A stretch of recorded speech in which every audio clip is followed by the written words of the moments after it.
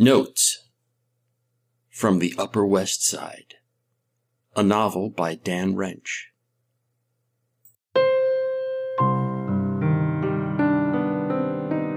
Chapter 54, The Female Biology.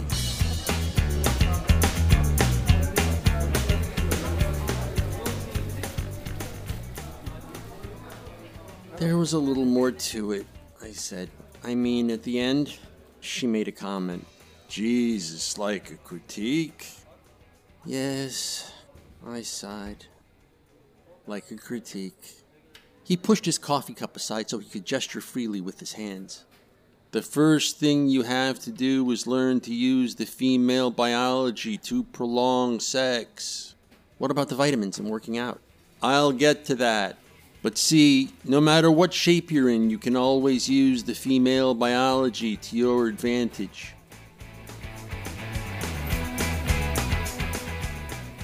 Women can come a lot more than men. That's the basic fact you have to use.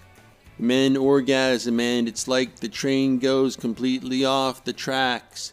A second ago you knew exactly where you were going and why, and then there's this big explosion and you find yourself lying on your side with some stupid television theme from when you were 8 years old playing in your head. He glanced around. He'd been talking pretty loud and I guess he thought people were listening in. Me? I couldn't tell. He lowered his voice and leaned closer. Okay, there are those weird occasions when you can go again almost immediately, like if you're with somebody really hot and you haven't had sex in a long time, but that's quirky. You can't count on it. So just assume after you orgasm you'll need a lot more time to recover than she will.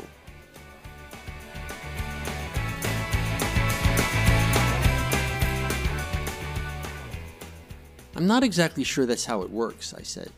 I mean, it's not like I've never had sex before. It's pretty much the same for men and women. You slam for a while, have a smoke and maybe a drink, and then maybe slam some more if you want to. Parp said, that whole pattern is a cliche based on the male biology. In reality, female orgasms don't even have to be these big explosive moments. They can be long, cascading rhythms. Ever hear of the hour-long orgasm? Of course not.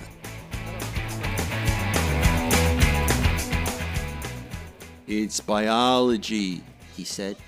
It's evolution. See that trigger in your brain that fires when you orgasm, the trigger that says you can crawl away and die now? That's probably been part of the male brain since before we were human. Since we were just fish fucking in a prehistoric swamp. Male salmon fucks, male salmon dies. Why? Because nature's done with him. Okay, cut to 1 billion years later and now we're human males trying to score with actresses who frame their cunts at us. We don't die after we fuck, but we definitely feel the curtain come down and the lights go out because nature says that when the man comes, his part in the process is over. He's done. He can move along. But chicks, their part is just starting. The trigger doesn't fire in their brains until you're driving them to the hospital and they're pounding you with their fists and screaming how they never want to see you again with your dick out.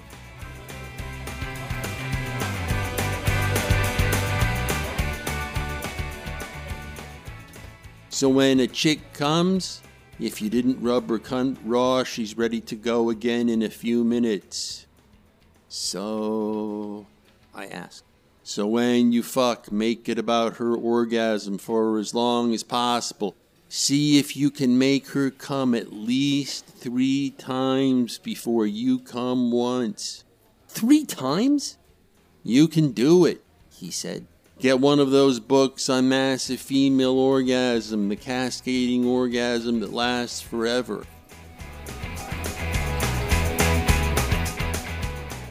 Now I'm supposed to buy textbooks so I can learn to be some theater slut's clit ninja and not come once? Now people were definitely starting to notice.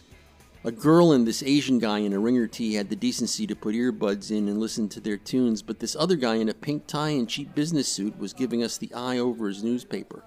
Parp and I noticed the guy almost simultaneously. Parp jumped up, grabbed his coffee, and headed for the front door. "Let's split," he muttered low as he walked past me. I followed him out. "That guy, what a pansy," I said when we were out on the sidewalk. Parp just said, "Using her biology is how you make it last.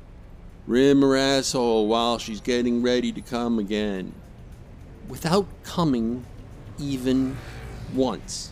"You'll come already. Save it for last, like dessert." But what if she starts sucking my cock? I'm supposed to say stop?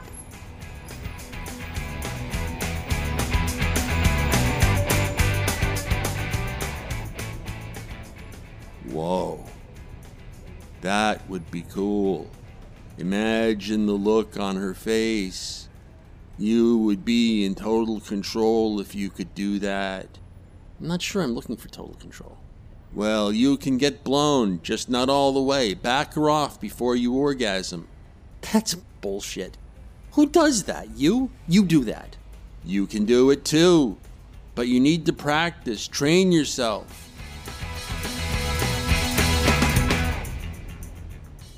Train myself. For sex. Who trains for sex? It's what comes naturally. They even wrote a song about it. That song was written by two squares for a Broadway musical about rubes grabbing ass behind the barn. Try not to make it your sexual manifesto. We crossed the street.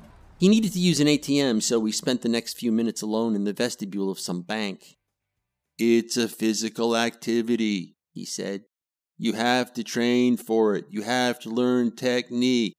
You can't take your dick out once a year and expect to perform like a porn star." That was a little harsh, but I didn't say anything. I mean, it pretty much described how I went into that night with Cammy, just sort of expecting I'd let Admiral Ballsy off the leash and he'd take a nice big bite out of the cute little snatch cowering in the corner. But at least he didn't dwell on it. Instead, he started giving me pointers. First, to get my dick up, I had to do Kegels. Man Kegels.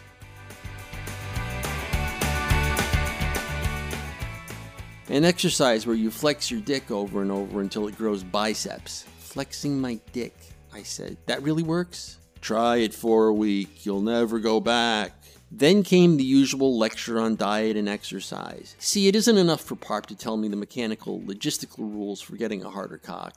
No, he's got to make it a lifestyle change, a part of my new identity. This insistence that people completely change their lives in order to reach any goal, it's an integral part of Parp's persona. The part everyone laughs at most. It's what, more than anything else, puts the nutty in Parp nuttiness. It's like you need to lose a few pounds. So you ask Parp about it, and he says first you have to go out and get this really expensive bat costume. And get used to wearing it when you go out, in spite of the looks you get on the street. And then you have to spend all your free time in a cave, building gizmos for your utility belt. You don't have a utility belt? Shit. Are you serious about losing weight or what? You can't change your life without changing your life, he said. I might have winced.